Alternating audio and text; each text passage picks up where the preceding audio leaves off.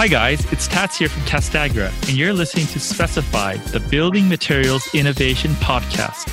The goal of this podcast is to help the entrepreneurs and the innovators who are making a positive difference in the building materials, coatings, and construction industry. Each episode will tap leaders and experts from inside and outside the industry to provide the mental tools, skills, and insights to make an impact. Today's guest is Jim Kunkel, the manager at SSPC, and he's in charge of development and membership engagement. For those that don't know, SSPC is the Society for Protective Coatings. Jim is also a protective coating specialist. Jim, thanks for coming on the show. Tats, thank you for having me on. I very much appreciate this opportunity to talk to your listeners. Yeah, Jim, I have to say, I love your last name, Kunkel, because it sounds to me like someone that you just don't want to mess with. It's like, don't make me call Jim Kunkel. That surface prep doesn't look good. Don't make me call Jim Kunkel. So that's what I get. Yeah, I've had people actually shout my name as a pejorative. So when I hear Kunkel, I know I'm in trouble. Don't funkle with the kunkel? Is that what it is? Okay, tell me more about your background, Jim. Well, let me kind of talk about my more recent history in the protective coatings industry. I've been with the Society for Protective Coatings now for near 7 years, and I have the opportunity to come into the industry kind of coming out of the steel industry and fabrication and powder coat. So my background for protective coatings was more kind of in shop painting. And so I was exposed to a larger world here, a global world with SSPC. In my role as a manager of development and membership engagement, I have the opportunity to go out and work with facility owners and also engineering firms that write specifications related to protective coating project work. So it could be anything from DOTs and transportation systems. It could be water, wastewater when they're dealing with protecting concrete. And in addition to that, I also cover Latin America for SSPC. And the last 3 years, we've had a very large increase in the amount of engagement we do, membership, chapters, and also we're doing a lot of training and having a lot of our programs specified by major owners across Central and South America. Interesting. How long have you been doing this, and what were you doing before? So with SSPC, it's been about 7 years with SSPC, and prior, I came from the steel industry and fabrication. So my background's primarily been involved in developing business opportunities for those I've worked for. And where I kind of found my passion is here at SSPC. This industry that is protective coatings globally, it's a relatively young industry. And what I mean by that is our organization was founded in 1950, and we're a not-for-profit organization. What has happened is that over the years since 1950, a lot of technological advances with product, equipment, technique, and also applications has drastically improved. And this industry has drastically gone from just industrial paints to being more of sophisticated coating systems. And the future looks really great for this industry because it's been a strong growth industry, both on the sides of a contractor or manufacturer, organizations like myself. We train thousands of craft workers and even professionals.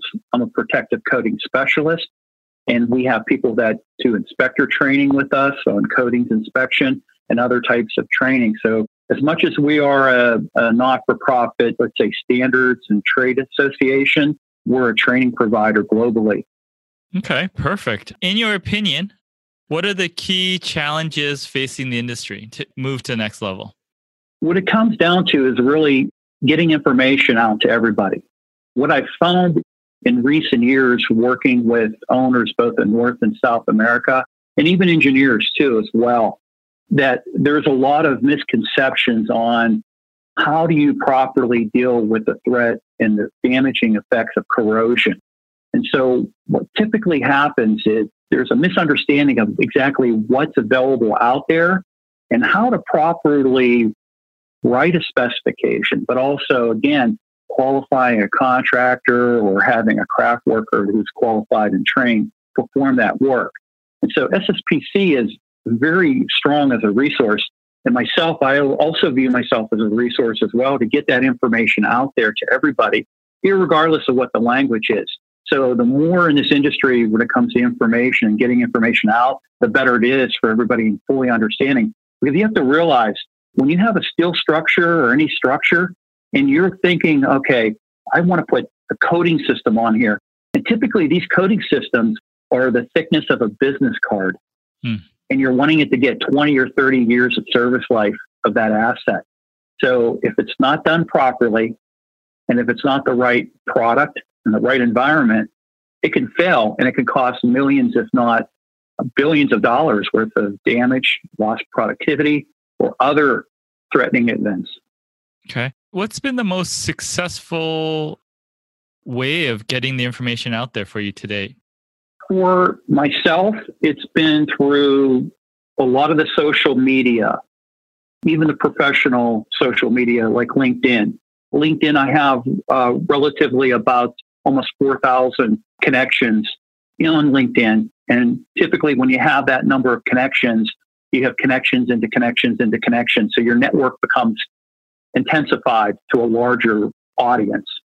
And over the past year, I launched a 5 questions interview series where I interview people from this industry, the protective coatings industry. And it helps to really educate people too that both there's a career opportunity and a pathway within this industry, but also gets a lot of information out there on how maybe, let's say, an inspector works in Ecuador, or how a coating manufacturer representative, how they work with clients and customers and things like that. The more the information I can get out there, and the same thing with my organization, the more information we can get out there, we can educate people and inform people, and then they can make the best decisions when it comes to protecting assets or looking at how protective coatings can really impact their daily life. Now, you brought an interesting point about LinkedIn, and I think for the coating industry, I definitely find LinkedIn is a good channel, but I have this sort of question in my head, and I don't have the full answer, but you're involved in social media quite a bit. So I'll ask you, why isn't there more coating people on those other channels like YouTube or Instagram or Twitter? Why aren't there more coating people engaged in those channels? Well, I think that is a media that a lot of those medias are something that the industry's really never totally immersed themselves in. But we're starting to see that trend happening. For example, Carboline Tech Services podcast, they launched a podcast and they just celebrated 100 episodes. And they have a very large following and a very large number of downloads for their podcast. Let's face it, a lot of people, when you think about paints or industrial paint or coating, it's like watching it dry, right? So now you're gonna talk about it or listen about it, right? Not to say that this industry isn't sexy or anything like that, but there's so much technical information in this industry. We have to be able to take that technical information and we have to be able to take those concepts and be able to kind of put them into bite-sized, consumable information out there. And that's where we really have to look at as an industry, what's the next evolution to get the message out there regarding protective coatings or how to fight corrosion, is to use the tools that are there. It could be Facebook. It could be Instagram. LinkedIn, definitely, because it's a professional network. YouTube is something that I find very interesting. And I've done a little bit in it. I do have a channel, but I want to pursue putting blogs and creating blogs and things like that to really help drive the message of this industry. Yeah, sounds good. Now, you've been doing this, I guess, 5 questions thing on your site and your blog. What is some of the sort of the key pieces of insight that when you got that sort of contribution back, you looked at it and goes, oh, that's really interesting. Anything that really stands out of that you've sort of picked up doing that? Definitely. The first thing everybody that I've ever talked with, interviewed with, come across, if you ask the question of them, did you ever think when you were graduating college or you were growing up that you would be involved in the protective coatings industry? And everyone says, no, I never really thought of it. And what happens a lot of times, the people that are involved in this industry, not to say they drew the short straw, but you're now the coatings guy or you're now the coatings gal. And that seems to be what has happened in a lot of this industry. There are people out there that are innovators. And I find that interesting because when I look at some of the people that create some of these coating systems, the formulations, or even the equipment, they're still around. Some are retiring. Some have recently passed away. But this industry is so young. And I think that's what I find so interesting about it is because there are still pioneers in this industry that are still alive and still active. But it's the next generation. How do we channel that next generation? How do we get them to embrace protective coatings and fighting corrosion and say, this is my career, this is what I want to do? And they have to also realize that there's a great career path and a great opportunity financially to have reward by pursuing this career in protective coatings. Yeah, very cool. So you mentioned Carboline in their podcast. I mean, what sort of other industry things have you seen? Like whether it's a contractor or whether it's an inspection firm or an asset or facility owner, any best practices that you kind of noticed that were phenomenal in your opinion? Oh, definitely. I think what it comes down to is participating within different organizations within the industry. And a good example would be participating with my organization or NACE International, for example.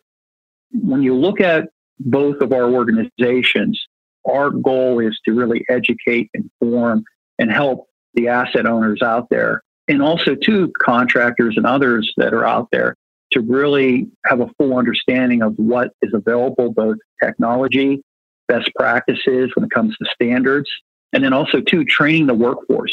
If you're a specification writer, looking at a protective coating specialist certification. If you're a craft worker, being the best abrasive blaster or being the best coating applicator you can be. Because we find that the better the skill set, the more valuable you are to an asset owner, a contractor, or even the industry overall. Very cool. Now, what role do you think robotics and all that sort of technology will play in the coating industry going forward? We are seeing a lot of that happening related to, for example, surface preparation on tanks. So you see some of the units are hydro units where they're more water jetting, but they also have abrasive blast units as well. So we are starting to see some of the technology move into the industry. The human element of it, it's tough to have a robot prep a steel bridge. So we're not quite there yet with the technology. So the human aspect of it is still very, very relevant and very dependent on these projects to have skilled, developed workforce to be able to do that. And that's also been a challenge too. We are finding in this industry that it's been very difficult to attract people to come in, young people to come into the industry and become an abrasive blaster. You got to realize when you're doing abrasive blasting, you're almost wearing a spacesuit. And you're typically in a space. It could be confined. It could be tarped. It's not everybody that can do that. It's hard work. It's rewarding work. It's also can bring a very, very good paycheck to somebody. So really looking at this industry and saying, yeah, we have technology that's coming in, but we still have a heavy reliance on human activity. And I think there's a counterbalance that's going to be achieved where you're going to see a combination of the robotics, machines, and also the human side of it as well.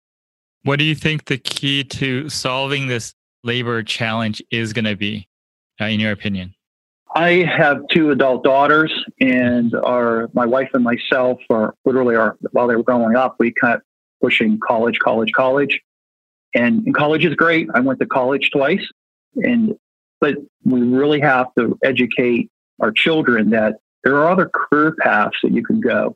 And you can make a very good income. And I think looking at the protective coatings industry, that's something that the industry overall needs to do a better job of. And there has been a lot of effort related to that. NACE has programs and focuses. SSPC has programs and focuses. Even the coating manufacturers have the same thing because, again, they want to be able to sell product, but they know that they need to have the workforce in order to apply their products on the asset owners' structures and things like that. The asset owners want to have that skilled labor workforce.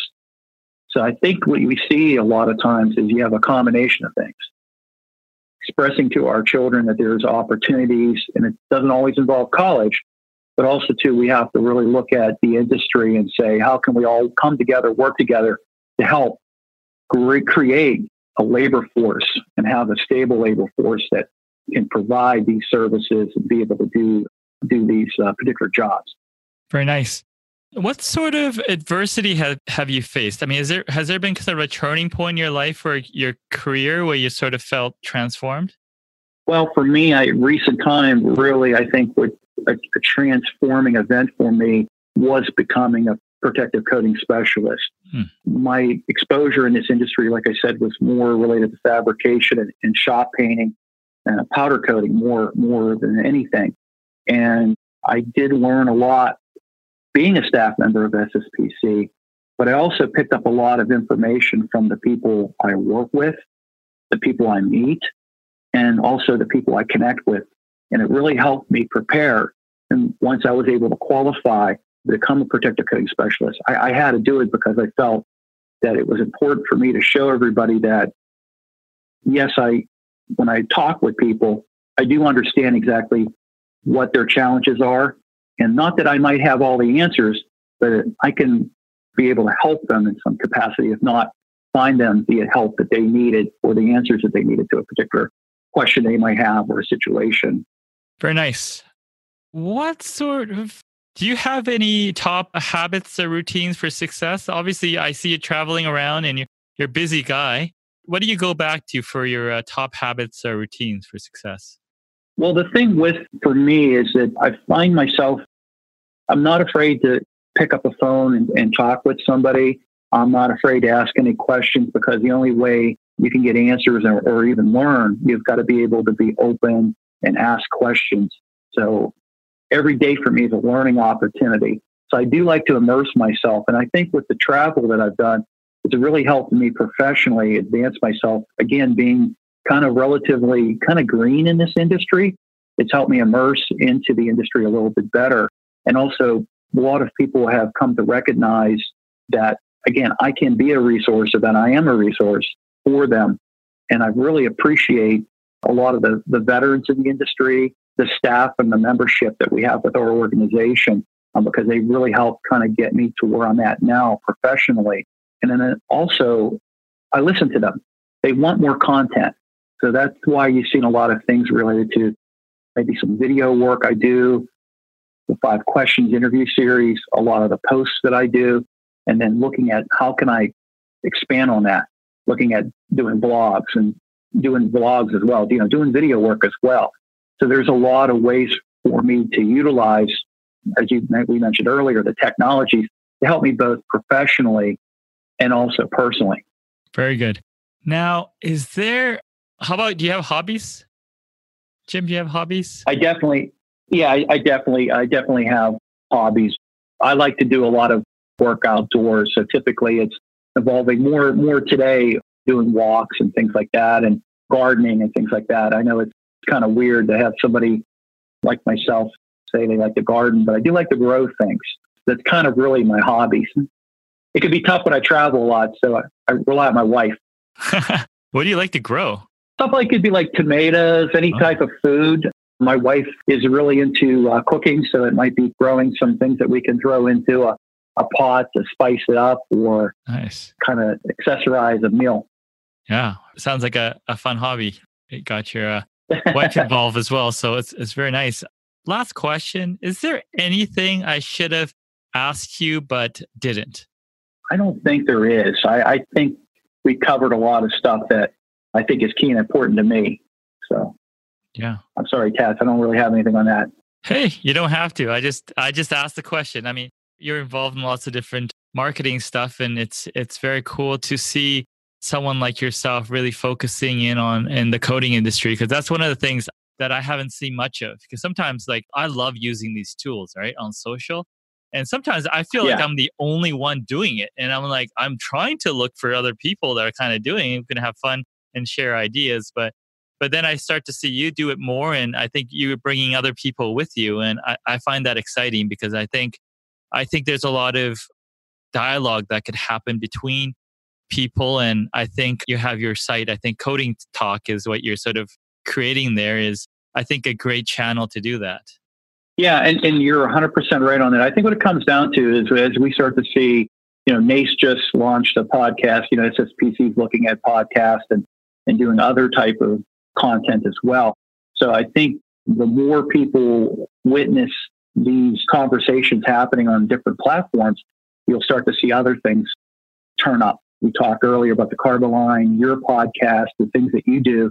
And I think really it helps show the industry that you want to get information out there, you really want to elevate yourself, this is an opportunity for you. Take advantage of these platforms. Well, thank you so much, Jim. Thank you, Taz. I appreciate the opportunity. I want to thank everyone for listening to Specify today. Also want to thank the listeners who are working hard each day to change the world to make it a better place. If you know anyone that would benefit from this episode, please pass it along. And finally, make sure you subscribe to hear upcoming episodes. Talk to you soon.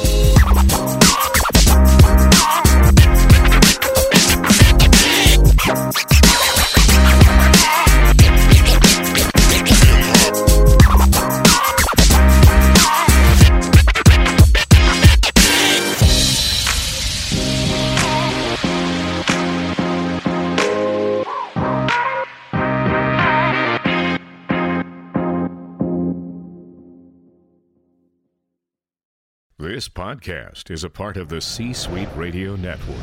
For more top business podcasts, visit c-suiteradio.com.